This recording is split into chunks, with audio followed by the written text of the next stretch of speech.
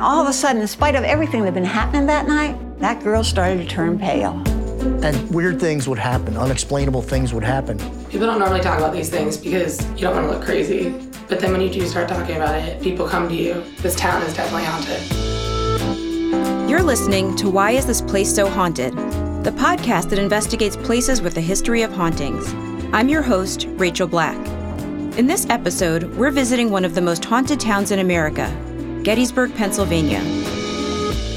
Here, in the first 3 days of July 1863, Union and Confederate soldiers faced off in the bloodiest battle of the Civil War.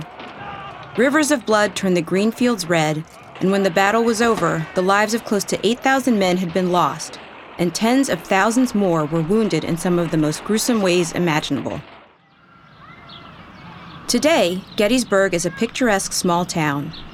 The main street is lined with historic Federal-style buildings, cafes, charming B&Bs, and mom-and-pop shops.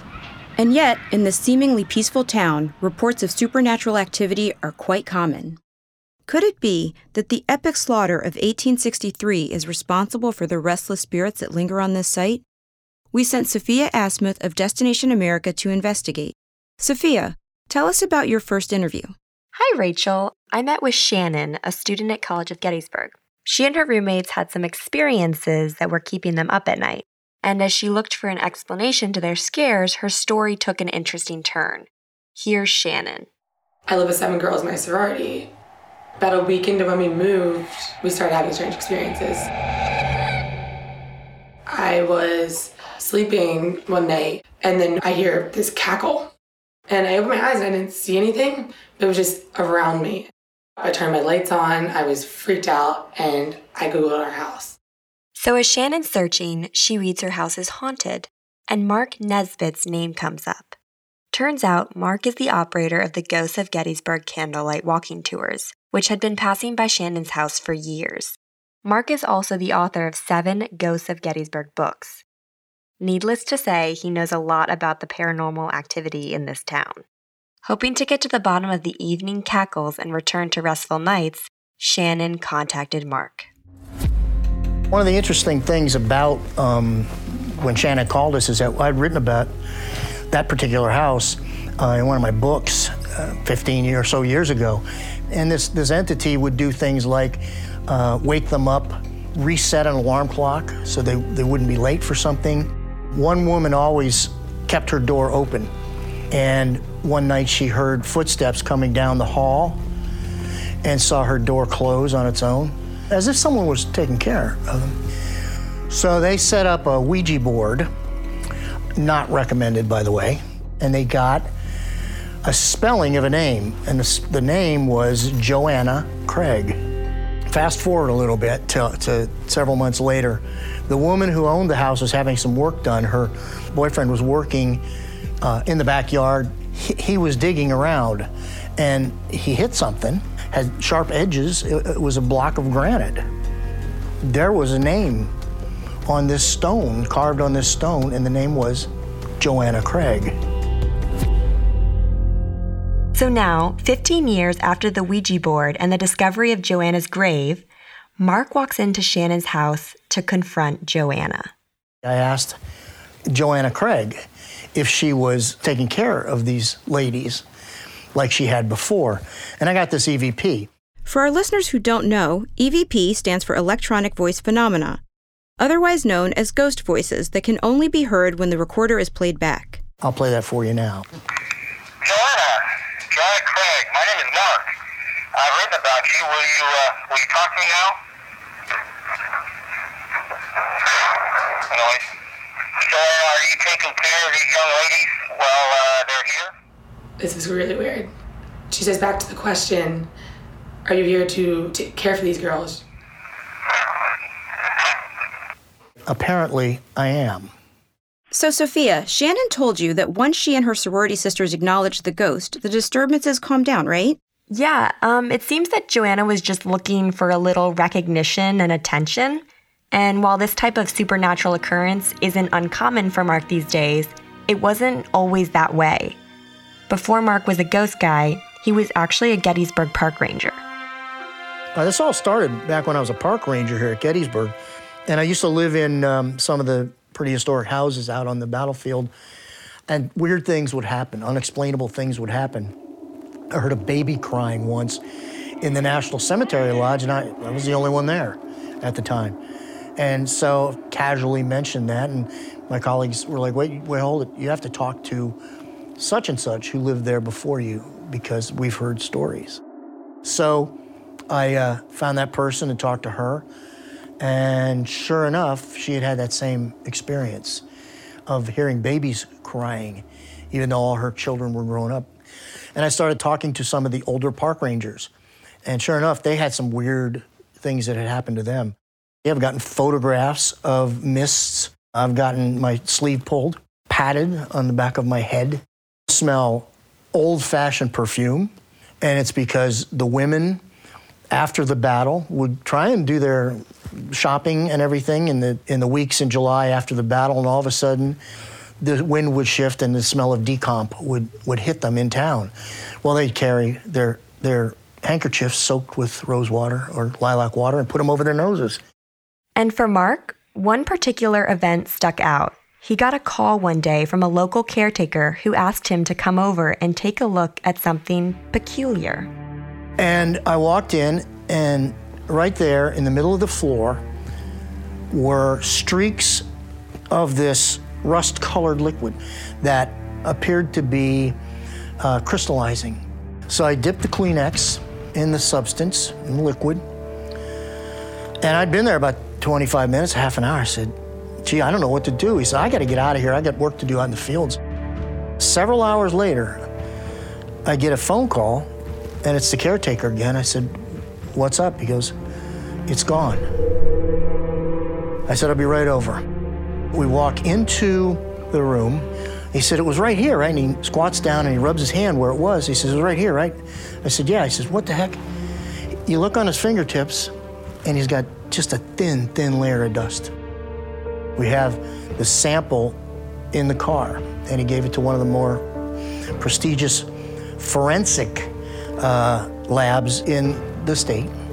3 weeks later, the report came back. The liquid was blood. The species was human.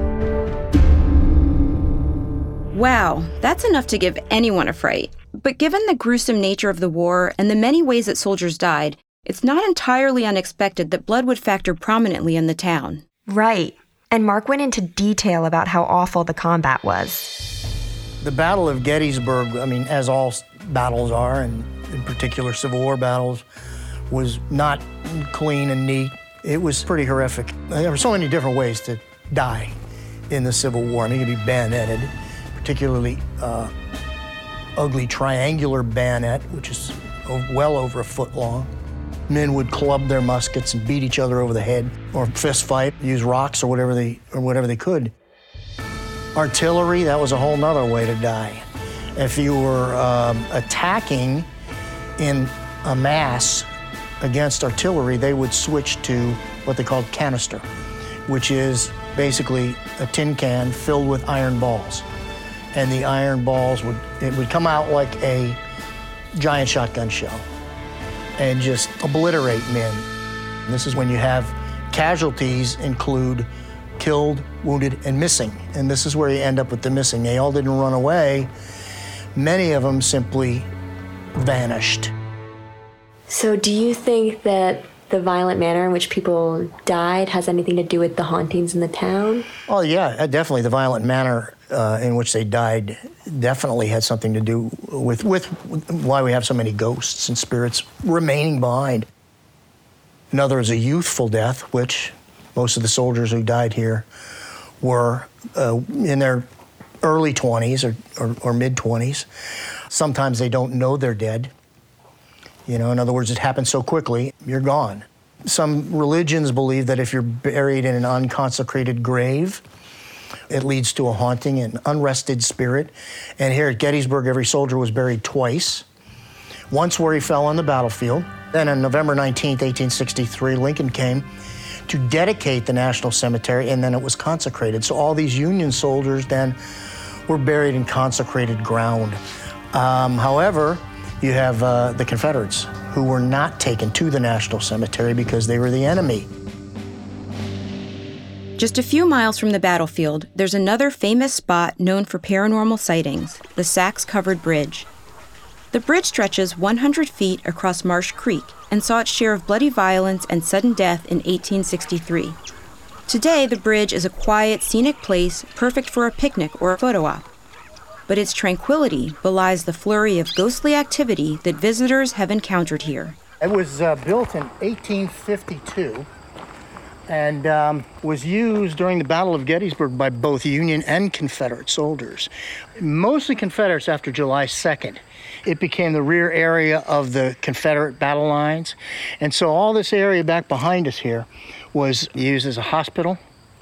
So you can just imagine the horrors that took place in these fields. And of course, whenever you have a hospital, you have men die.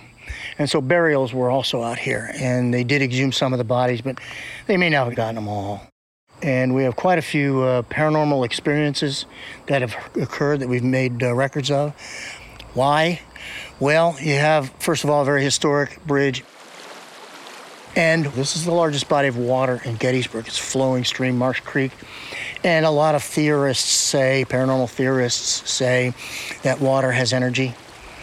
I mean, 1 cubic yard of water is an incredible amount of weight, and here it goes moving by very, very slowly with a lot of energy. Other people say ghosts need energy, they borrow energy, they kill batteries, they borrow it from water.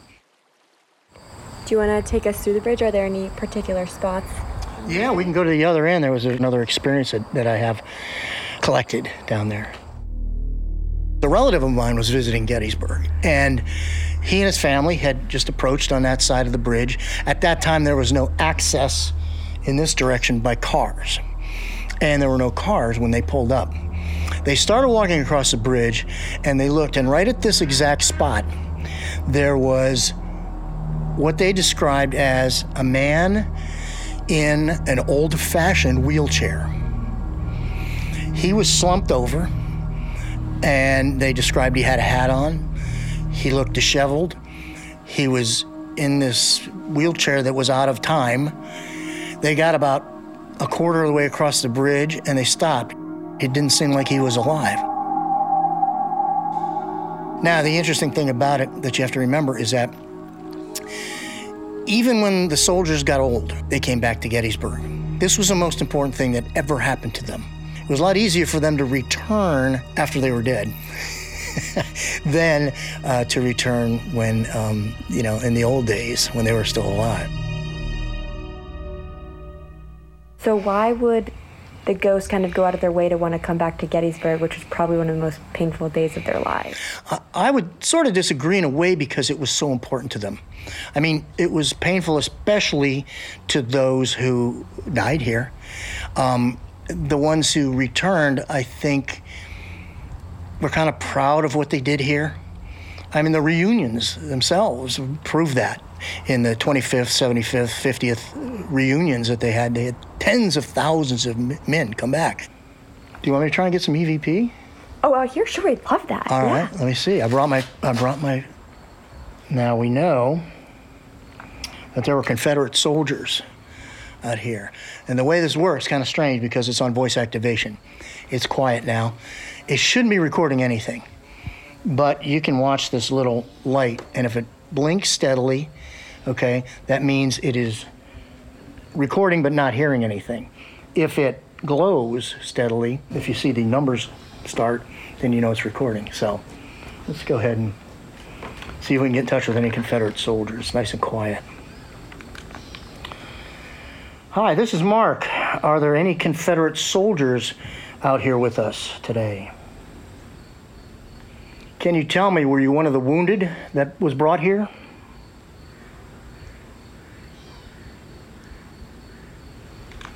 All right, let's play it back, see if we got anything. Hi, this is Mark. Are there any Confederate soldiers out here with us today? Can you tell me, were you one of the wounded that was brought here? Sophia, what did you and Mark hear in the EVP? It's hard to make out, but Mark and I agreed that it sounded kind of like a yes. Well, let's replay it one more time for our listeners. Can you tell me, were you one of the wounded that was brought here? That's EVP. So we know that the Battle of Gettysburg took place in the field, but it also spilled throughout the town, down Main Street, in people's yards, in churches, and many of the buildings that still stand today. One such place that was caught in the crosshairs is the Jenny Wade house. The home is important because Jenny Wade was the only civilian casualty of Gettysburg. She was killed by a stray bullet. The house is now a tourist spot and the site of hauntings, which can be explored with Joe Svella, who runs Ghostly Images of Gettysburg tours. Joe explained to Sophia how Jenny died and who might be responsible for the paranormal activity there. So this building was now right in the middle of the battle. Couldn't have found a worse place to be. With that said, it was so bad that if you go outside, you can find bullet holes in the bricks. The third day of the battle, Jenny was in the parlor. She was reading out loud from the Bible, reading some passages about death. Georgia was lying in her bed with the baby. She didn't want to hear about death, so she asked Jenny to stop. And Jenny did. She closed her Bible. She calmly said, "If anyone is to die in this house today, let it be me, for Georgia has her new little baby." After that, she left the parlor. She came to the kitchen, and she wanted to make some biscuits for the family for breakfast. There was a lull in the fighting. Things were quiet. She put herself behind the parlor door. I guess she felt safer being behind the exterior door and the interior door. But at that point, some Union soldier must have run by the building. Some Confederate took a shot out and missed. The bullet went through the exterior door, continued, went through the parlor door. Jenny's on the other side. The bullet went in her back, went right through her heart, came out the front of her body, killed her instantly. She fell to the floor, becoming the only civilian to die during the battle.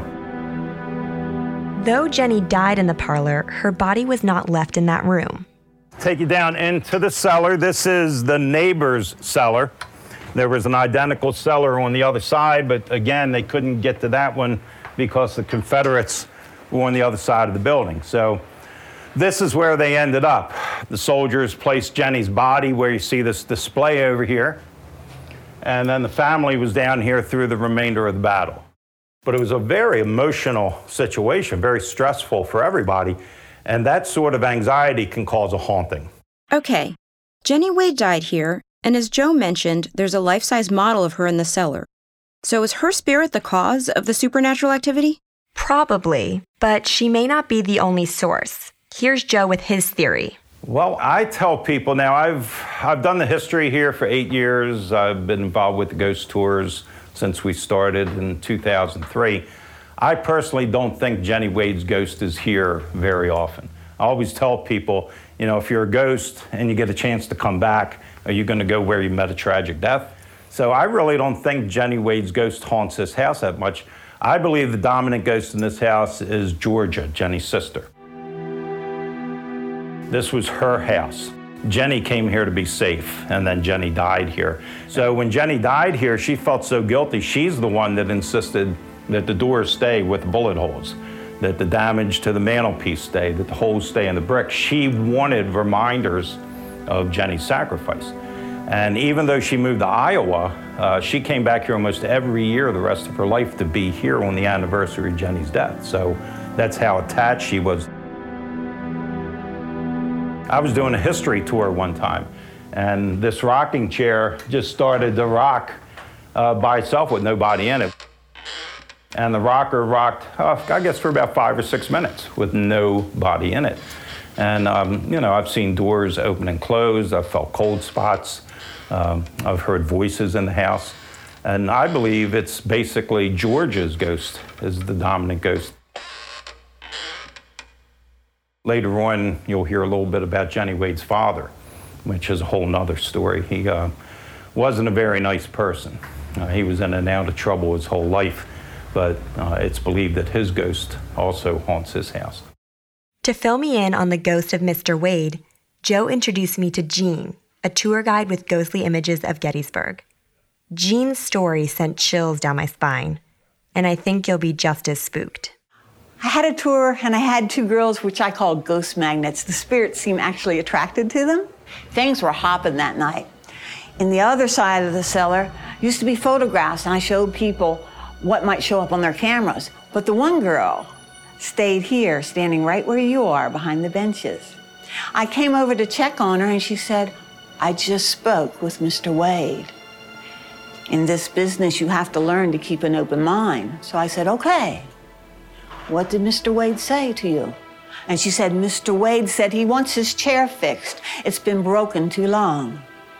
I stood right there talking to her, and all of a sudden, as I said, okay, I'll tell Joe, my boss who does the maintenance, that you said Mr. Wade wants his chair fixed. And all of a sudden, in spite of everything that had been happening that night, that girl started to turn pale. And she pointed over my shoulder, and when I turned around, this chain wasn't just waving. This chain was going up and down in 3-4-inch waves.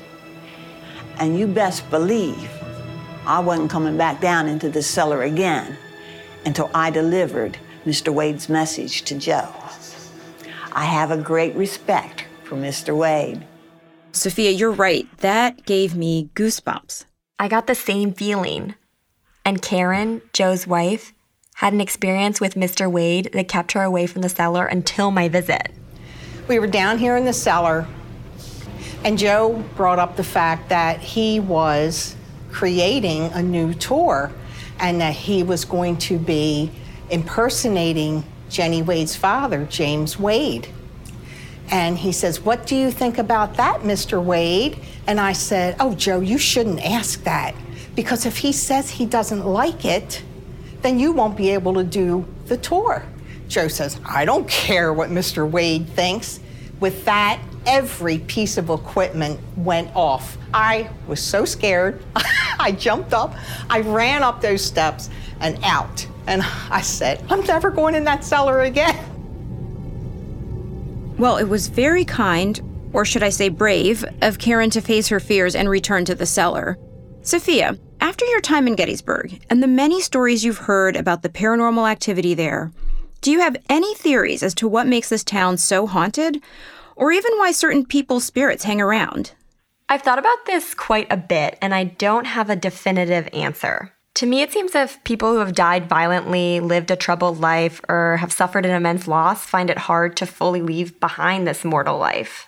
So that could explain the mournful soul of Jenny's sister, or the angry spirit of her father, and the ghosts of those lost during the battle. Exactly. Mark Nesbitt also mentioned a theory that I do find fascinating, is that the energy released upon death permeates a place. We know for a fact that when we die, there's a burst of photons. And when you look at the Battle of Gettysburg and other traumatic experiences, this energy is given off in such great quantities that it has to go somewhere. Perhaps it's absorbed by the surroundings, by the environment, the wood, the earth, the granite, and the quartz in the granite. And so there may very well be all these beings that once lived around us right now in a form that we just can't tap into except extemporaneously. How can we determine the way to release that energy? And if we could do that, boy, wouldn't we have a lot of questions answered. An intriguing thought. While there are many theories as to the causes of paranormal activity, and investigations do yield compelling evidence and insights, unanswered questions will always remain. We'll keep exploring the unknown in pursuit of those answers. If you want to check out pictures and documents from the stories you heard here, go to thehauntist.com, a blog dedicated to the creepy, spooky, and odd, brought to you by Destination America. Thanks to our contributors, Mark Nesbitt and Joe Svella. You can also find out more about them and links to their work on our blog. Why Is This Place So Haunted is a collaboration between Destination America and The Hauntist. This episode was written and produced by Kathy Garland, Sophia Asmuth, and Rachel Black. Audio sound design and mixing provided by Cadell Cook. Audio and field support provided by David Godbout.